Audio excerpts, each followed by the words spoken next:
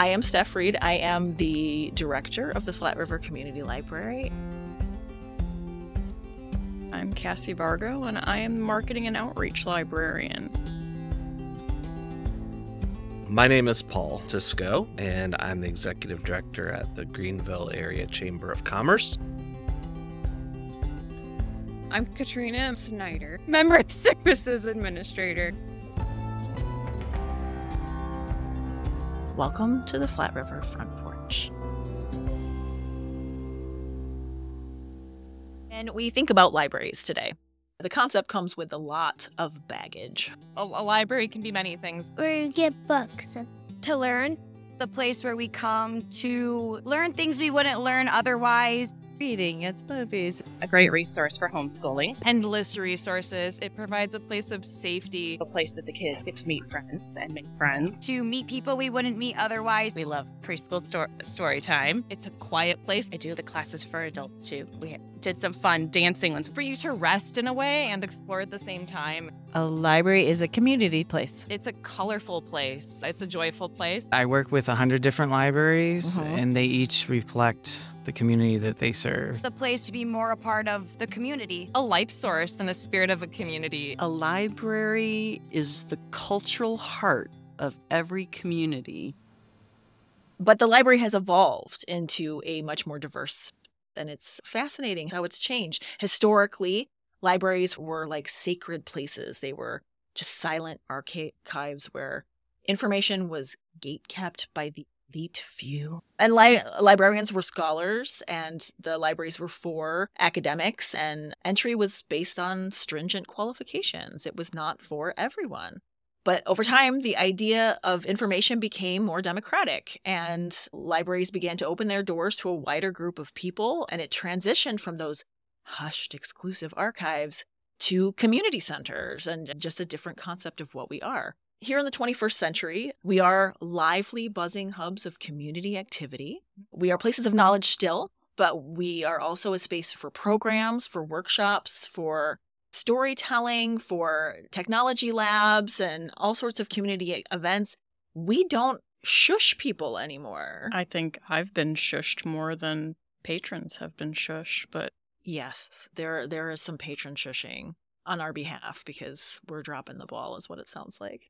But instead, we are used to hearing voices, to hearing children playing and running around, and the clack of mahjong tiles. Even that sounds a little bit old school, but yes, just activities happening in our building and discussions and people being friendly. Mm-hmm. We have Nerf tournaments. We have Nintendo Switch tournaments. We have ghost hunters and mushroom foragers in our building, and we have crafting and cooking and crocodiles and mermaids and giant bubble machines filling our backyard with foam for people to frolic in. So the boundaries have blurred completely. And now we're constrained only by our desire to bring meaningful experiences to our patrons. To change tack here, I'd like to muse a little bit about a different community space, and that's the concept of the front porch. There's a cultural history attached to porches as well, to front porches specifically. It has deep roots in American history, going back to colonial times. And interestingly enough, it actually goes all the way to ancient Greece, too. The concept was very academic. It's Aristotle having intellectual conversations. Yeah, lectures. Yes, exactly. Discussions. But at the same time, it actually has profound history in those who came to the United States from West Africa through the slave trade and brought with them their cultures, and for whom this was a touch point for their history when everything else had been taken away from them. Mm-hmm. In 1920, 42% of homes had front porches. And they were a common communal space for families to integrate with their neighbors. And it was a place of comfort. And as I said, for the African-American communities, it was a place where storytelling happened, where music happened, and where people could feel safe communing with their neighbors. But of course, things have changed, and not as many people have front porches anymore. People started building decks in their backyard, which I have an extremely big backyard deck. Most of my yard is deck, and it's awful. Why is it awful? It's awful because I wish I had more grass. But but specifically that backyard deck, it's communal, but it's not public. Yeah. isolating to a point. I know that in my neighborhood, we've got houses 50 to 100 yards away. You can see my neighbor's deck, but there's no socializing between us, even when Right. we're both out on our decks. It's definitely been a shift. There's a dividing line, definitely. Interestingly enough, though, in the last 20, 25 years or so, it's becoming much more popular in new builds. And more people are actually looking for their homes that they are having built or that they are buying to have front porches because they're coming back into popularity again. In the South, something like 90% of new builds have front porches on them because people want them now. So why are we talking about front porches? When we're sitting in a library, the common thread is community. While front porches connected neighbors in a residential setting, libraries play a similar role, but on a larger community scale. A public library now, much like the front porch, serves as a space of togetherness and a place to exchange stories and learn and grow. So we're in an era where digital devices often pull us into individual bubbles. So having these communal spaces is more important now than ever before. And studies indicate that despite our interconnected digital world, people feel more isolated than ever. Emotional and societal disconnects are growing, and the need for genuine human interaction becomes very important. Enter the library, our community's front porch. The space, much like those storied porches of the past, is an open invitation for everyone to learn, share, connect. So through this podcast, our endeavor is to extend the sense of community beyond the physical boundaries of our library, and we aim to become that metaphorical front porch for you, our listeners, and our community, to engage with the diverse voices of Greenville, Montcalm County, Michigan, and beyond. We will navigate this journey together, uncovering tales of our shared past, present, and hopeful future. So as you tune into each episode, expect stories that resonate, information that enlightens, and discussions that foster a sense of community. Welcome to the Flat River Front Porch. I am Stef Reed. I am the director of the Flat River Community Library, and I'm Cassie Vargo, and I am the marketing and outreach librarian. So I handle a lot of our social media, and we're working on figuring out outreach and going out into the community and just being a part of everything. yes, that's not an exaggeration, I feel like. And, how much more everything can we be? I feel like that conversation comes up a lot. That more is really big for us these days. And it's perfect that we're starting out with our outreach librarian who has only been in this role for a relatively short time. And it's not as though outreach didn't exist for us before. It's not as though we didn't work with the community before. But Cassie gets to give us some direction and to bring her own joy to the whole experiment. So do you want to talk a little bit about things we have done and things you'd like to do? Yeah, absolutely. So we have done a lot in the past and are continuing to do a lot. I think one of the things that I am the most proud of that you and I have done together is the Montcalm Career Fair that we had last spring. So we got together and worked with a bunch of different community organizations like the local school systems, Montcalm ISD, West Michigan Works, and Montcalm Community College to get together to host a career fair for not only the wider community, but also for our local students, both at the high school and at Montcalm Community College. And we were really successful, I feel like. We had just under 40 vendors who attended. Every space in the library was filled with vendors. And then we had two different sessions. We had a morning session for students, and they were bussed over from the local education centers and Schools. They're called schools. we do have various Montcalm Community College sites, to be fair. You know, those are schools too, right? They Of are. Yes. Okay. Anyway, so we had the local schools bring kids in, and that was really successful. I feel like a lot of places found some connections. And then we opened it up to the community in the afternoon, and I feel like we had some good success with that. So much so that we're doing it again this year. We've already reached out to our partners 6 months in advance because we like to plan. We're librarians. Yeah, that's what we mean by this year is April. We're not talking about any time around the holidays. April of next year in Yes. 2024. Yeah. And that's a perfect example of us trying to do everything because we kept pulling in new people to cooperate with. We kept pulling in new vendors. We tried to get as many schools involved as possible. We wanted to incorporate the schools and the public, which usually job fairs do not do that. Yeah. So we really wanted to cover as many bases as possible. And sometimes that goes horribly wrong when we dive in a little too far into the deep end. But this time I think we got lucky. Yeah. No, there were Not everyone was happy. Not everyone's going to be happy, but I think overall it was a good success, and I'm really proud of that. So I'm hoping that will continue. But yeah. One of the other things that we've just recently started up in the last couple of years is Library Card Sign-Up Month. So we went out and partnered with local businesses to offer discounts to our library card holders in the month of September. So if you didn't have a library card, you could come in and get signed up. And then you could go out to local businesses and get free things or discounts on services. We had everything from pizza places to flooring places. So if you ordered some flooring, you got a discount on materials and you got free cheese bread. By getting or having a library card that is free. Everybody likes free things. Absolutely. So that was a good success. I thought that was a good one, and we're going to continue with that one as well. And that's a fun one, too, because we get to actually work with our local businesses, because that's not necessarily a group that we target per se with our typical services and mission. But if we can do something to support local, so much the better. Yeah. And we've really made some actual good connections with places. Just BC Pizza, for example. The manager of BC Pizza is always willing to work with us and always willing to help or donate pizza. And that's just fantastic. So much free pizza has come in our doors. It's a beautiful thing. It's a beautiful and horrible thing all at the same time. We just try to keep stuffing it into teenagers because we know that they can, their bodies can handle it. Yeah. We're working with RAVE of Montcalm and Ionia, which is Relief After Violent Encounters. So RAVE does a lot of wonderful work in the community for those who have been victims of domestic violence or violent encounters. And so this year we hosted a support group in the library that met every other week. They also came in during our adult self-defense class and had resources available for those who may need them. So we're going to continue to partner with them in the future. We have a body safety program for families that we're going to get on the calendar. And we're also going to talk about teen dating violence awareness at some point in the future. So I think that's going to be a really valuable resource for people in the community. Yeah, absolutely. And especially with the fact we are by nature harbingers of information, that we want to try to keep people informed.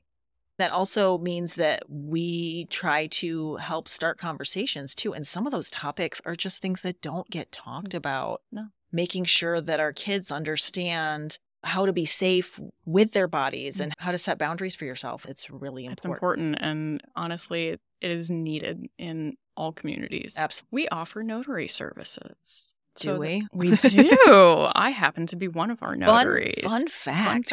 Because notarization is one of the most fun things you could do. It is. But yes, that is one of the one of the random things that we just picked up as we've been that snowball rolling down the hill. Mm-hmm. So that's one of the things that we figured. We had a lot of people asking very frequently if we offered notary services, and it had always been something that I was like, I really should have my notary certificate. As a librarian, that's a good service to offer. We tossed it around for a few months, and then myself and one of our other staff members, Danielle, decided to go ahead and pull the trigger. So yeah, we offer, preferably, we would prefer that people call and set up an appointment, but we do offer walk-in if we happen to be on site and they have documents that we are able to notarize. And we offer that free of charge. And I think that's a really important point, because not everyone around who is offering notary services is offering them for free. Like all of the wonderful resources that the library has, it's free.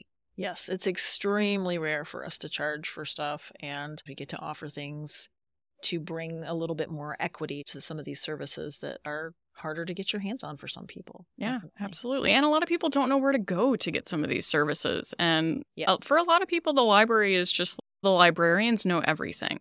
So I can ask the librarian. I'm fine with cultivating that. I like the idea of being like the Wizard of Oz. Oh, I do like that. Like, I want us to be very welcoming, but there's still something very nice about being like, but there's a magic curtain. You don't know. Like, there's endless possibility. It's probably a very toxic inclination, but I grew up on certain movies that have affected me psychologically. I was going to say, there's a lot to be said about the secrets of the library. You don't want to lose the mystique, yes. Even as a librarian at this point, I still find it magical. And that Cassie just listed off, it's a drop in the bucket. Like, though none of them sounded like small projects, but we have a lot of pieces, a lot of moving parts, and that will just continue to grow, too. Absolutely. So I'm sure there will be more to talk about in the future as well. So one of the other things that we have available, and going through the list, there's always going to be more on that list of other things that are available, is we have an agreement with the Daily News so that all of their archives, 2010 and earlier, including their predecessors, the newspapers that grew into the Daily News is now. We host all of their archives. So we have them available on microfilm for any people who still know how to use microfilm. We do have a brand new microfilm reader and scanner that people can use, which, yay. It's shiny and pretty. It is. Fun. It does magical things. But for those of you who are less comfortable with that and would like to be able to access it from elsewhere, we also have all of that digitized and searchable. I played a little game of diving into those archives because it's really fun just digging through that There's stuff, so much too. random stuff. There is. It's wonderful and mystical. But this is a segment that I wanted to call it Old News. Okay. I Which that. I think That's the good. Library of Congress would appreciate. They had a sticker that they give out that says, I love old news, that I have on my water bottle book. Okay, so there's some really fun old stuff that I dug up from around the late 1860s from the newspaper archive. And this is actually, it's not the Daily News. It's from what was called at the time the Greenville Independent. And anybody reading it would probably not recognize your standard journalistic style from this, because it's very different than what we are used to. It's a little biased, but it makes it a little bit more fun. And what the focal points were a lot of fun too. But one of the things that I managed to dig up was the proceedings of the Greenville Village Council from June 8, 1869. Okay. And of course, this is back before Greenville was a city. It was still just a village. Right. And they did a few things at this particular meeting. Somebody asked consent of the board to enlarge their boot and shoe store on Lafayette Street. Okay. They wanted to make it bigger, to be used as a bakery and a sales room, because when you go to buy shoes, obviously you're also looking for bread. I'm not a fan of that combination. Does the bread smell like shoes, or does the shoes smell like bread? Maybe it's just the beautiful ambiance of shoe leather and yeast. As long as that smell isn't coming directly from the shoes, then we're good. I mean, I think I might rather prefer shoes smell like than feet, but then when they start to mix, that's not. no. And these are not minutes. This is very loosey-goosey, and I love that about it. There is a gentleman whose name was Rutan, and I'm probably pronouncing that incorrectly. But I've noticed from the plat maps for the Greenville area that he owned a fair amount of the area. So I'm assuming he was a local farmer, and probably somebody could actually give me more information about this. Newsflash, actually, Librarians don't know everything. It says in the article he had in view the platting of a third addition to the village, comprising all the land bounded on the south by Judd Street, which is where the library is, on the west by Dr. Avery's farm, on the north by Washington Street and the Marsh, and on the east by the Marsh and Lake Street. So I love that Marsh is part of the navigation here. But that also means that this particular article that I totally stumbled upon was when the land that the library is currently on was added as part of the village of Greenville. So this land apparently became part of the village in the summer of 1869. Worth noting, though, that the particular piece of land that we are on, we have only been here 25 years. That's true. Exactly 25 years this fall. And before that, it was a high school, which may or may not have been haunted, depending on who you ask. And then one other fun thing that I'll add, and then I'll save some for later, too. Okay. But so many of these are just really short little pieces that are just like little slice of life, like somebody was going out of town kind of thing. But there's one that's clearly just like the local police goings on. And there was someone named Aaron Amadon, apparently, who was last week convicted and fined $20 and costs for selling liquor, which apparently was illegal. I think we might have been dry. That would make sense, honestly. Yeah. But prefers rather than pay this amount to spend 2 months in jail. He took quarters in Ionia jail on Tuesday last, and on Thursday he returned to Greenville having paid his fine. So apparently he changed his mind after a weekend in the Ionia jail. What, $20 versus in 1869? In 1869, which in fairness was a lot. A lot, yeah. I probably would have done the same. Honestly, if I had the Depending- financial means. I am deeply curious what a weekend in the Ionia jail would have been like in the 1860s. I can't imagine it was wonderful. I can't imagine it would be wonderful now, but No. it's probably, it was probably a very different experience. But yeah, if anybody has any pictures of the Ionia jail from the 1800s, let us know because I would love to see that. That would be interesting. Okay, we will come back a little bit after our upcoming segment to chat a little bit more. But now we are going to sit down with two really fun people that a lot of our locals should hopefully know from the Greenville Chamber of Commerce, Paul Sischo and Katrina Snyder. We are sitting down with two of my favorite people in the city of Greenville.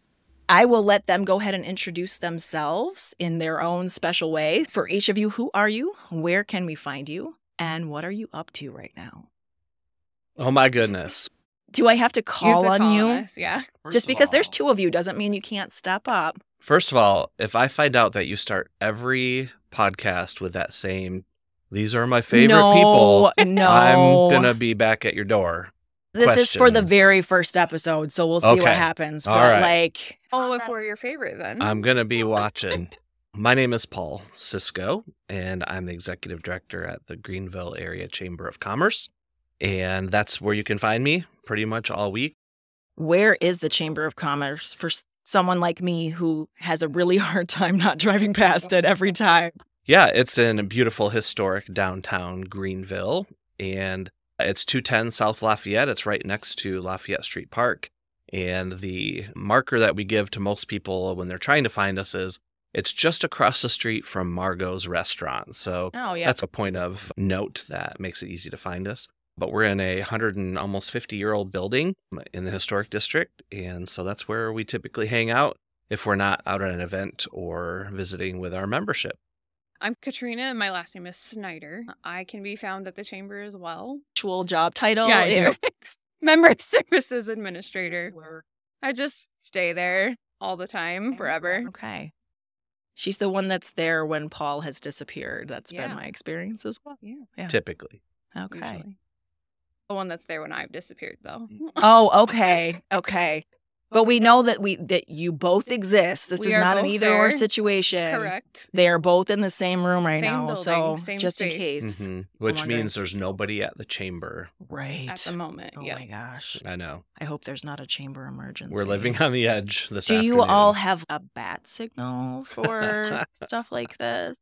Not We really. should. No, but like- that's a good idea. Oh Yeah. my Make a note. gosh, something crazy's happening at the splash pad. I don't know. I don't know why I picked that specifically, but yeah, we need you guys to suit up and go down the pole and That'd be fun. Okay. We need to add all those things to the Yeah. building. yes. For sure. It's a beautiful historic building, but it does not It doesn't have a pole. It doesn't have a bat signal. Mhm. Okay. What are you up to right now? The thing that's freshest on my mind is the just happened last Friday, and that's the business trick or treat event, yeah. which is just a riot, and it's just a time full of joy and candy and spider rings and Yeah. glow sticks. sticks. Ooh, yeah. And costumes and very minimal effort for us, which is a great thing to bring that much Unless joy. unless you're to the creating community. a costume. then Yeah, it's a- that can happen, but Tell us about your costumes that you did. mine was not that hard because my kid works at Starbucks, and so he that's he where it came donated from, his okay. apron to me, and so I was a barista. And I actually got a message today that said someone was fooled and they thought Starbucks had moved or opened a location downtown, and they were Oh, really excited, okay. and then they were let Whoops. down when they realized it wasn't true. You have This a is Keurig. Greenville. Starbucks is like what, 10 blocks down? It's got to be like a full mile at least. Yeah. It might be a Probably. mile and a half. It might even take you 15 minutes It- to walk down. It could. Yeah. Mhm. At least we have one. Let's count our blessings. Yep. True. Might have something else in store for tomorrow, being it's Halloween day. Okay. Yeah. We'll But see. he was like, I'm going to be a barista. And I said, oh my gosh, I'm going to be a Frappuccino. Nice. Which turned into yeah. a pumpkin spice latte. Because you Okay. have to. Yeah, obviously. Yeah, there would be some very disappointed people that were like, Yeah. how are you not reflecting the season? I right know. now?" I feel like I had to be festive. More festive than that. Absolutely, yeah. It's amazing the young aged children who are like, Starbucks. Yeah. Like 8-year-olds being Wow. like, you're a coffee. How do you know what a But coffee dang. is? So, as you have heard me explain at length, the central theme of our podcast is about recreating the front porch for the community and creating that community space, both figuratively and actually physically with our building. So, I'm curious. I feel like the front porch as a concept is very evocative for people in different ways. Does either of you have like a front porch memory or story from when you were younger? Do you remember any times on front porches? So we didn't have a front porch growing Okay. up. It was like a little just patio, and we didn't spend any time out there, but we have a front porch now. Mm-hmm. And it was a very important space for us during the pandemic. We spent a lot of time out there. We visited with Yeah. friends out there. It was a space where we still felt like we could communicate with other people and experience fresh air. And we even shot an anniversary live on Facebook during COVID because we just wanted to be able to have that interaction with a lot of other people. And so we promoted it ahead of time and just said, ask us whatever questions you want to know about us or our relationship. And it was a lot of fun responding to the questions and just being able to be open like that. And I think a front porch does communicate that. It's welcoming. Our front porch has a sign that is welcoming you up into our space. How about you, Katrina? I don't have a front porch either. Okay. Have you ever been on a front porch? I have. Do you know Do what you a know front what porch a is? front I have a front stoop. See, here's the thing. And you know what? This is going to go down a nerdy path here, but I actually looked into the history of front porches, and there was a period architecturally where front porches started being replaced by front stoops because they were not you just needed a method to get into the house, but it wasn't necessarily that open space anymore. So yeah, I have a front stoop as well. It's just like a concrete Yep, that's mine block too. in front of our house that's poorly painted green. And I wish mine Yeah. was painted. That's my goal next oh, summer. that's, My that's the stoop. goal. Yeah. No, I would love a front porch. I had a front porch as a kid, but we lived on a super busy road. Oh, So nobody yeah. wanted to go. I would sit out there all the time, and nobody wanted to sit out there with me. So Right. my story is not as endearing. It is really nice being able to have a space like that available to you where you can make yourself open and available to your neighbors, especially if you live someplace where you have neighbors where that's a possibility Yeah. too. I think without a front porch, you can find a space that is that communal area, even if you don't have something like kind of what you're doing here. Technically, the library doesn't have a front porch. Yeah. You No, have that's this true. space where you want to Yet. get yet. But you have a space where you want to gather people together and get that sense of community back. I think my kitchen table would be that for me. We have lots of friends. We love having friends over for dinner, hanging out, game nights and stuff like that. That table has become our front porch. Okay. Yeah. Can people just walk in and sit down at your kitchen table? Sometimes if it's clean. Obviously, it's a metaphor, but yeah, that communal space, we have moved away from it as a culture too. One of the things that came up a lot when I was reading about the history of it was that people moved into their backyards, basically. Like they wanted to have that communal space in their backyards because they wanted to create that sort of dividing line between themselves and whoever they were selecting as being comfortable as having their space. And there's value in that too, certainly. But there is something to be said too for opening yourself up in such a way that you're risking maybe talking to somebody that you weren't expecting to talk to. So your building is that in a certain respect too. I think so. And I was thinking about this summer, we decided to purchase a couple of little bistro tables that we put out front of our building. And it was just, we even redesigned and moved our whole lobby around just to create a welcoming feel when you walk in or when you walk by. We were ecstatic the first time somebody sat down at our outside tables. And because it is, I think you're communicating something just by having a space like that. I do think, I was just thinking as you were talking, that our culture has become a bit individualistic over the years too. And I think there's a change coming. I think there's a transition happening right now. But yeah, it's looked more inward and maybe not as communal as a people. And I'm excited to see that changing and people desiring that close connection again and community vibe. At the front of our building, we wanted to communicate that during the nice weather. Inside, we're hoping that communicates that because we do function as a visitors bureau because we don't have one.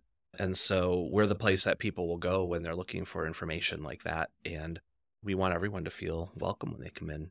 So how do you feel like your role impacts the community? Because I think most people are familiar with the concept of the Chamber of Commerce, but it's very, in the same way that each library is its own, each chamber, it's its own too. And you all came as a sort of brand new package to this organization. Yeah, I think there's an impact in many ways, but one of the one of the things we find ourselves having to do is educate the community on what is our purpose, what are we here for, what do we do on a day-to-day basis. And so you'll find that in our social media, in the revamped documentation, just the way that we've positioned who we are and who we're not, and how what we do affects community, business, along with resources that maybe people don't understand. So just being that connecting point, I think, is a major piece of how we impact the community. That was very poetic. It was great. Please. I don't have anything to add to that. That's pretty much hitting the nail on the head there. How do you feel like you individually fit into that? Like, how do you view your role and like what you end up getting your fingers in from day to day? That's a good question. I came from a retail background, so wearing many hats in the field I was in translated to wearing many hats here, and just connecting with different people with what their needs are. Everybody, there's not a single day goes by where it's the same as the day before. Somebody needs something different or is looking for information for a different purpose, and it's always a new, not a new role, but it's always a new hat that you're wearing. A new champ. Yeah, you get strange questions sometimes of, okay, I might not know the answer, but maybe I could figure it out for you. Let me give you a call back here in a minute. Stuff like that. Or like you get to do all the fun stuff to do entering our financials, but then you get phone calls like this morning that I think would be something worthy of sharing. Oh yeah, this lady was, she called and she was looking for a way to get her friend a ride to the airport because she was unable to get there. And we have a member who does that as part of their he delivers groceries and whatnot, but he also will transport you where you need to go. And so that's so cool. I gave her that information and she called back, I don't know, maybe 10 minutes later, and she was like, I just wanted to tell you thank you so much. It worked out great. It was such a last minute thing, but it's all taken care of now. So that was just, that was a cool, like, nice reward. Very goal oriented. So to have that, it was right. Yeah. Monday is good. Better shut it down and let's end on a high note. Yeah, lock the doors. 20 minutes into our day. Having those things that you can point to at the end of the day and be like, I achieved this. Yeah. That's always a good feeling. And that is not something that even I would have thought of you all doing. So that's fantastic I wouldn't have thought that either until 9:20 this morning. Right.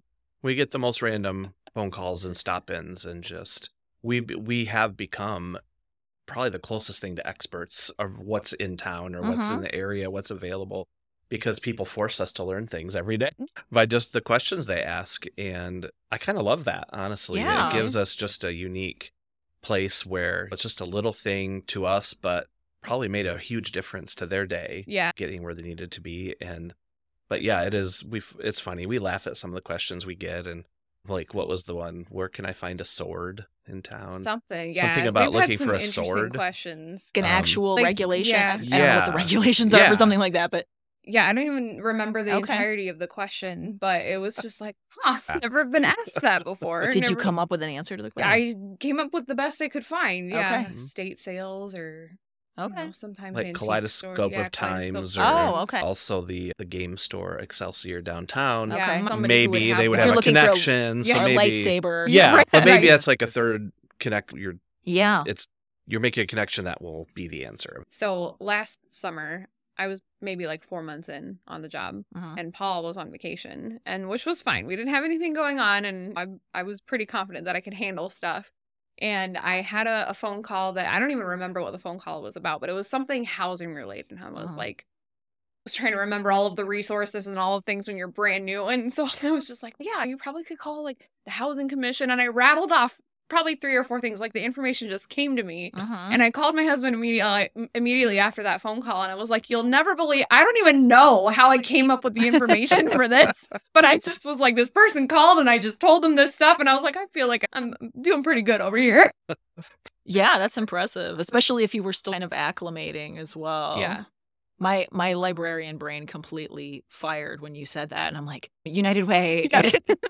And we do have so many great resources. So sometimes it's like, it's even better when you're able to target into this is who you should call. Yeah, right. And we've learned more and more of that as we go. And I feel like, and I'm sure many communities are like this, but one of the nuances is not just finding what the resources are, but finding who the right person to talk to is too, because there are people that I think we all have made connections with that you can tell this is a person who has that same incentive that you do, that just really wants to help make that connection and wants to assist, wants to be useful for their community. So you get a feel for who those points of connection are. No doubt. So you talked a little bit about where you came from. Paul, can you talk about what got you into this role and what your incentive was and all that? Yeah, it just honestly, it just fell into my lap. I don't know how else to say that. I wasn't looking for this type of work. I actually was actively looking, but my experience is all in the manufacturing world and ministry world. But at the time I was thinking manufacturing, specifically automotive, would probably be, that's where I have all my experience from before we moved here. And so I was looking for something along those lines, and I had a local friend in HR that had a lot of connections. So I had just sent him my resume, and lo and behold, this email came across that the previous director was retiring, and he really encouraged me to apply. And I was just like, I don't know. I don't even know what they do. You know, I didn't have director experience before this in this world. And you didn't go to college for directorship of Chambers of Commerce? No, I'm sure that exists somewhere, but that's not I don't at think all. It does. Pretty sure it does not. It is funny. I feel I've like you could have a recently degree talked to commerce. Yeah. No, that's not even a word, let alone a degree. But I've gotten to know quite a few local chamber directors over the last year, and many of them have similar stories that like there is such a thing of moving on to a bigger chamber or something along those lines, but a lot of people in this role, this wasn't something that they really sought out per se, or they have a basic business degree, or maybe they were focusing on HR or something else, and maybe they were working part-time and they eventually moved into this role. But yeah, so it was a very interesting thought that I wouldn't have ever sought out probably on my own. And so I give a lot of credit to my friend that redirected me and was like, you ought to try that out. And I'm really glad I did. Really enjoy the position and all the ways that we get to work with the community. It seems more like a temperament thing rather than necessarily a study. I would say so. Yeah. There are days where, like this morning, in fact, I came in after the weekend and we ended our day so fun with the trick or treat. That was a few hours at the end of the week that like we weren't getting like daily work done. And so I came in to a bunch of emails and things this morning, and I'm like, oh, I feel like I have so many things to catch up on today. But even at that, it's pretty much like our schedules are our own. I guess I could say it that way. Like we're not at the mercy of some other industry or a supplier or something along those lines. Like we're able to schedule out our weeks. And so that's a big benefit. And although there are busy days or moments like that, I think that's one I found. If there's a lot of things happening to me at once and I have no control, like that's an easy moment to get a little bit stressed or a little overwhelmed. But I really don't feel like that because we're able to work with our own schedule so much. So I think temperament is a big deal as it relates to this. But yeah, it's a great spot to be. So what local organizations or initiatives do you passionately support and why? You can't say I'm putting you on the spot with this because I gave you the questions in advance. And we studied them for days and days. We highlighted and cross-referenced and analyzed. I'm trying to figure out what cross-referencing would occur there. I mean, there's just so many great organizations. When I think about I jump right to our nonprofits, and there's just when we rattle off those nonprofits to people, they're all so focused in different areas. They're not all doing the same things. Right. And so when I think about RAVE, Relief Against Violent Encounters, I'm Kids Third Meal, Have Mercy, Alpha Family Services, they're all, and I hope I'm not missing United Way. We have 50 nonprofits. Yeah, there are so many. Somebody. That's why I phrased it as one that you feel specifically passionate about. Because I didn't, and I was afraid your response would be like, oh, I don't want to leave anybody out. No, and that's true. You're not. We are lucky to live in a community where there are enough people doing good work that you're going to leave somebody out. It's true. So, and if you had to really nail me down, I think Alpha Family Services is probably the one I have the most experience with over. And that goes beyond my role at the chamber. So I've been on their board before. They consider me their chaplain. So I am connected strongly with Karen. We've done a lot of events together over the years. And I know so many of them are, but they're on the front lines with people that just need resources. They just need someone to hear them and see them And I just love what they're doing there.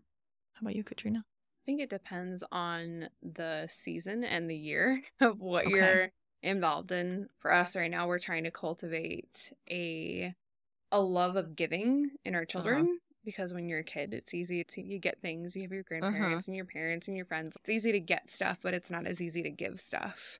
And cultivating, we love Toys for Tots. So that's one thing that we're excited about this year is we are intentionally taking the kids to the store so that they can buy something for the program. So that they get the sense of, I did this. I gave this to someone, not just being a part of what mom and dad are doing and what we want to do and what our lives are about, but having them pick what they want to do too.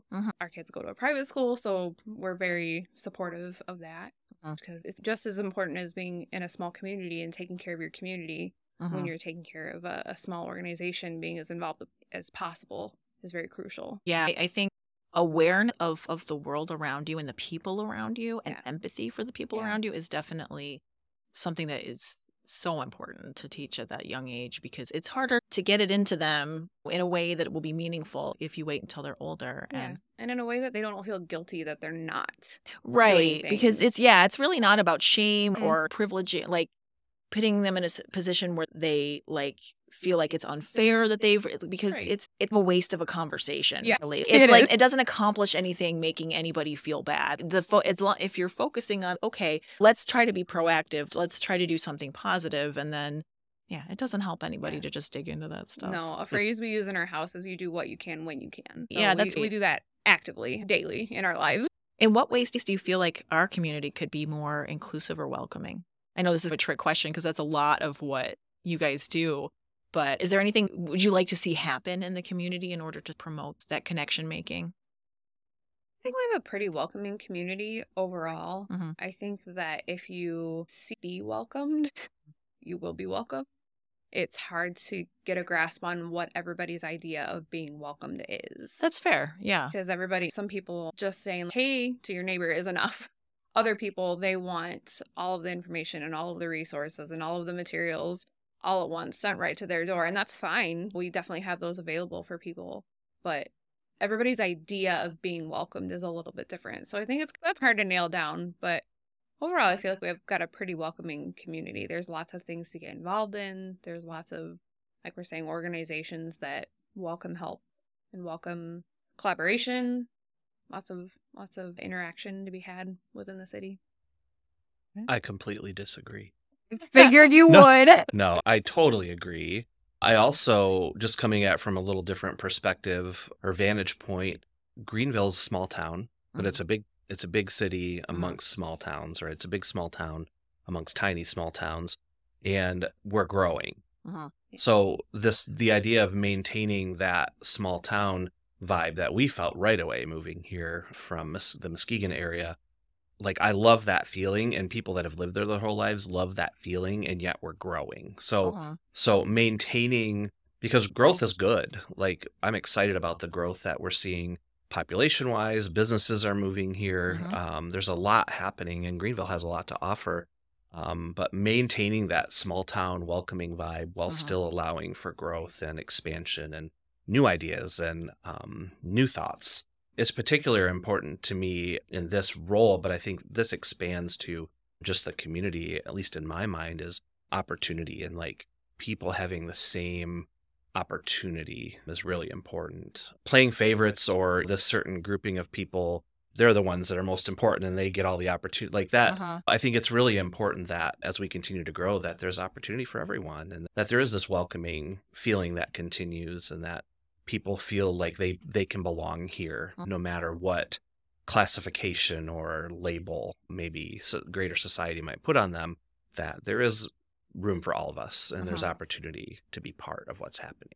Right. And we're all people. That's for the important sure. part. We're all people first. No doubt. Before everything else.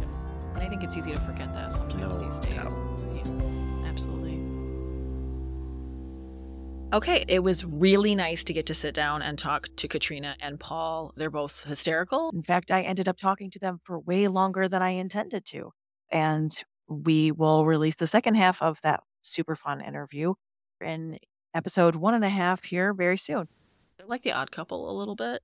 They like to snipe at each other and make fun of each other behind each other's back. So it's appreciate that dynamic. Absolutely. Yeah. And they've got a ton of stuff available. If you want to know what's going on in Greenville, they know. Absolutely. It's nice to be those people, like in the know. Mhm. That was always my fantasy when I was a kid. And I suppose I should have guessed that would make me turn into a librarian. But it drove me crazy having people ask questions and not having the answer to it. There's just something and that's probably why I always sound like I have the answer to things now, because I'm really good at faking.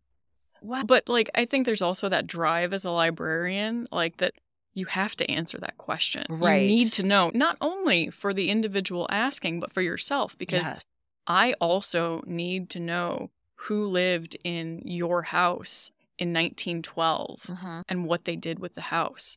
Did they board it? Did they rent it out? I don't know.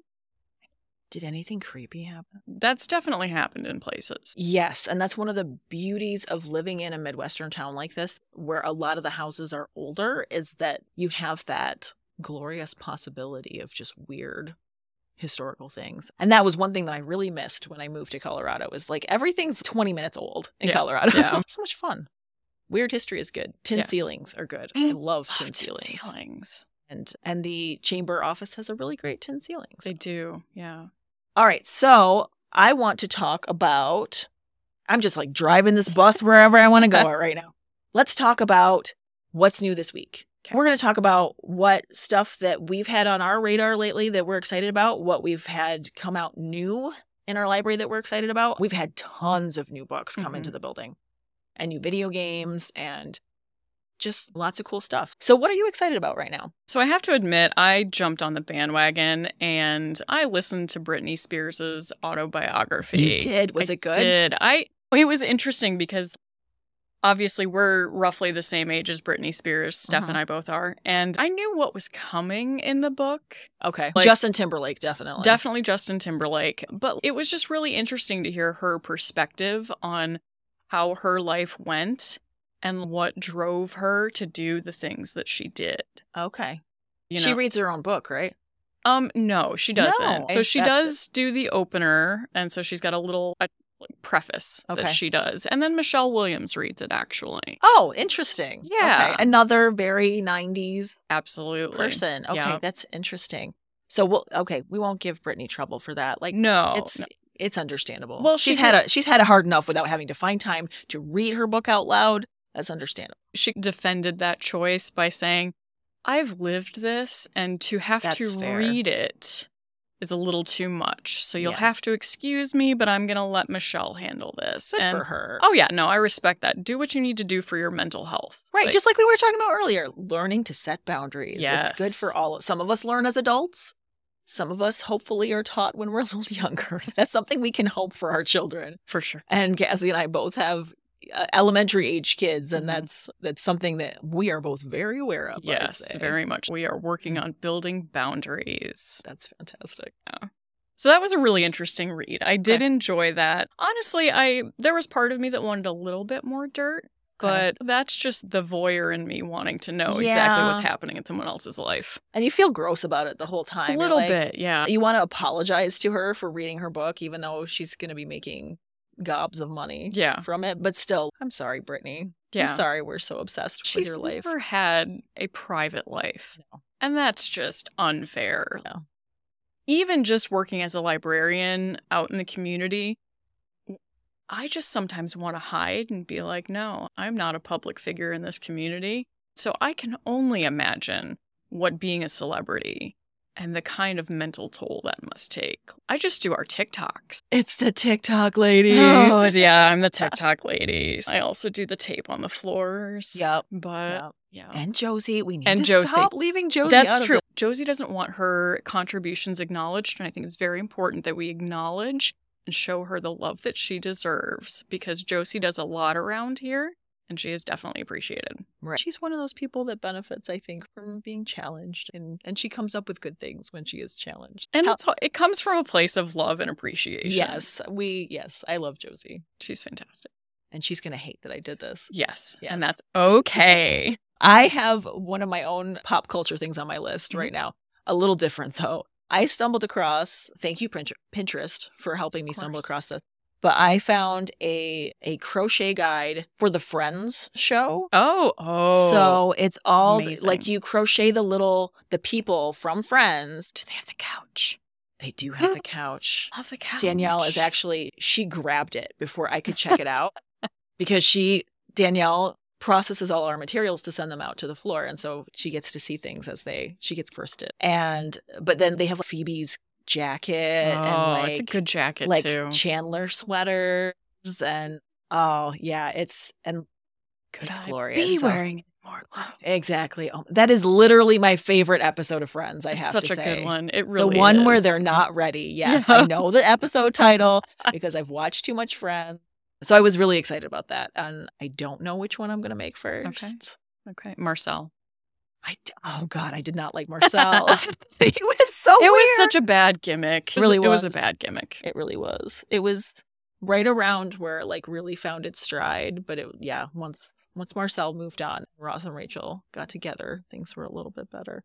I don't have a favorite. Do you have a favorite? Of the Of characters? the 6 of them. This is going to sound a little too topical, but honestly, Chandler was my favorite. Okay. And yes, my heart hurt for Matthew Perry and everything. And I'm actually also reading his autobiography right now. And opening that, we discussed this off podcast, but opening the book and his preface just being message from the grave from me. And I'm just oh man.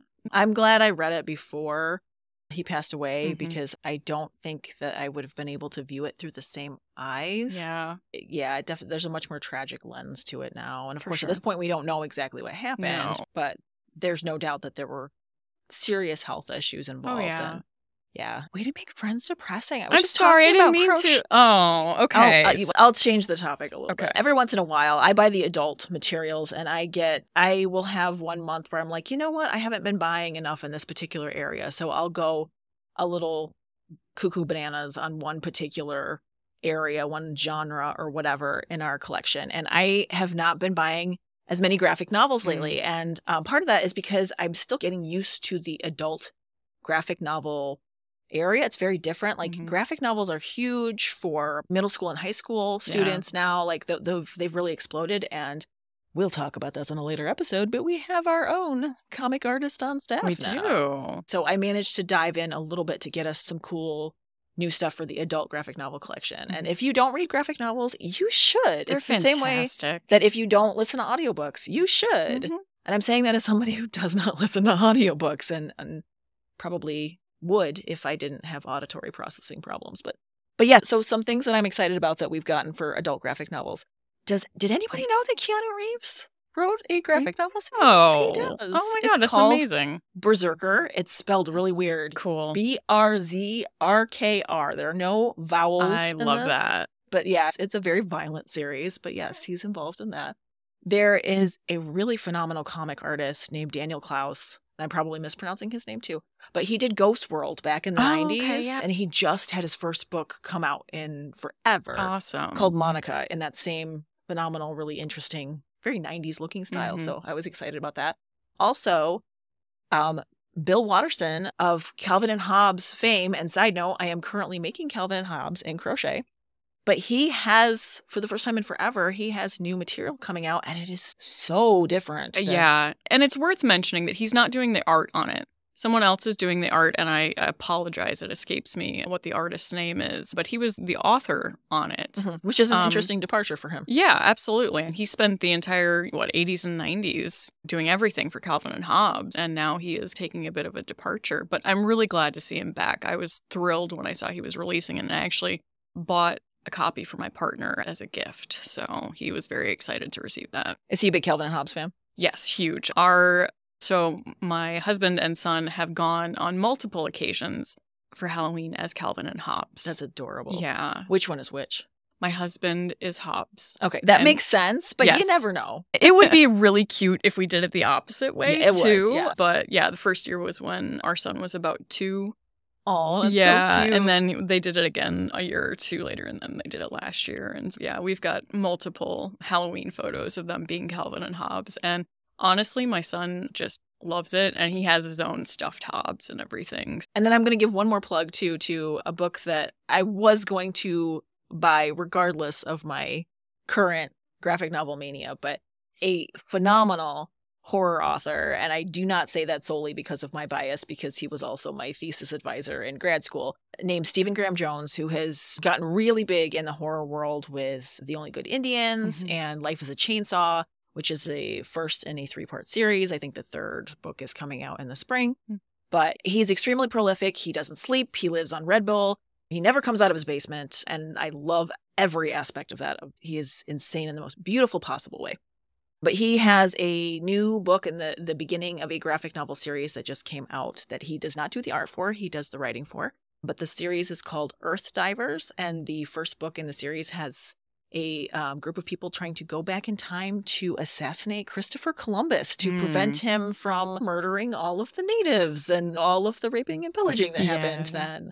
So I haven't had a chance to sit down and read it yet. He is Native American, and he really brings a lot of that cultural experience to his work. That's cool. While also being a hardcore horror film addict. So a lot of his books have a lot of tongue-in-cheek references to horror film, B-horror film history and stuff like that. So yeah, I'm excited to sit down and read that and be horrified, literally horrified. Yeah, feel free to drop that on my desk when you're done. Will do. Yeah, that sounds amazing. I think the series, I believe, is supposed to be a little bit Quantum Leap style. I think they do different things in different books in the series, so which hopefully I didn't completely make that up, but I mean, that's what I thought I remember. We're going to do one more thing before we finish up here. 6 degrees of separation from libraries instead of Kevin Bacon. So because we are so heavily immersed in the community and we tend to get involved in a lot of different things, we are going to see how easily we can make connections between the most random things that we can think of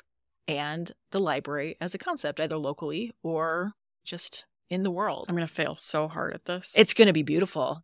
It's going to be, every second is going to be glorious. So do you want to go first or should I go first? Let me give you your prompt and I'll let you. All right. And we don't know what these are in advance, so we're just going to try to figure this out. Okay.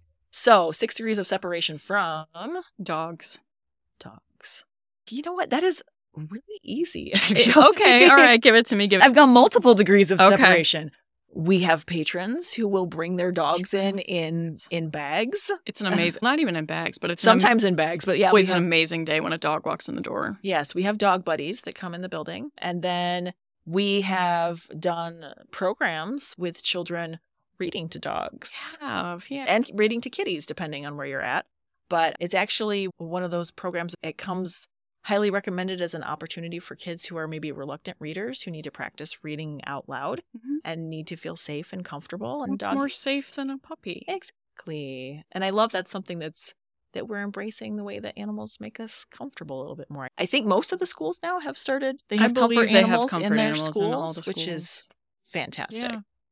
Yeah. My little buddy came home and was saying that he was petting the comfort dog the other day. There's another library I follow on TikTok that has a library cat, and I have expressed my jealousy to them. And they have invited me to come and visit their cat. I've been a Grinch at other libraries about this before. My last library, the rest of the staff was trying to talk me into it, and I was not a supervisor, and yet they were still somehow deferring to my judgment on this. And the closest I would let them get to it was a library tortoise. Okay.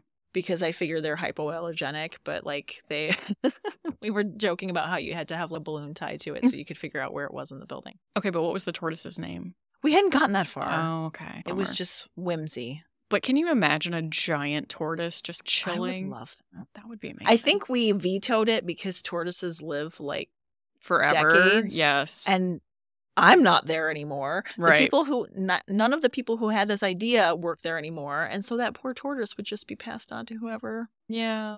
So it's for the best. Yeah. Okay. Yours. Okay. Is peanut butter. This is near and dear to my heart right now because I just discovered I can eat peanuts again. And it's very exciting. Maybe you're the connection. That's my connection. I can eat peanuts again and I work at the library. It's all interconnected.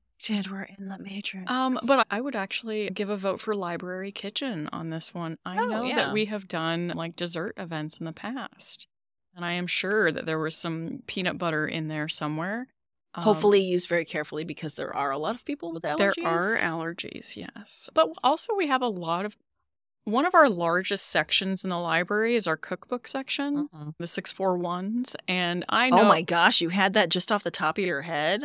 Yes. That's amazing. I know. That's what you get for being out on the floor for multiple years and having to go find things. But yes.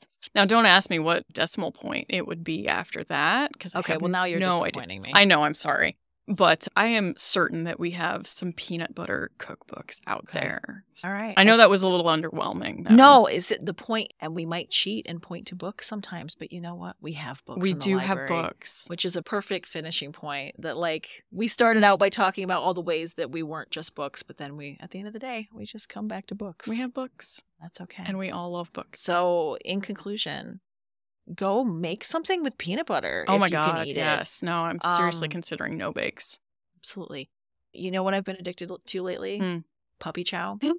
Chocolate peanut butter, Chex Mix, and powdered sugar. You've honestly just made my Christmas season because that means I can make puppy chow. Oh, you can? Okay. What else do you need? Nothing. All right. We're getting rid of all of our other services and that's all we're doing. Amazing. We're a bakery. There we go. Fantastic. Okay. Thank you so much for listening, everyone. And we hope to be coming back here very soon. So thank you so much for listening to our very first Flat River Front Porch episode, and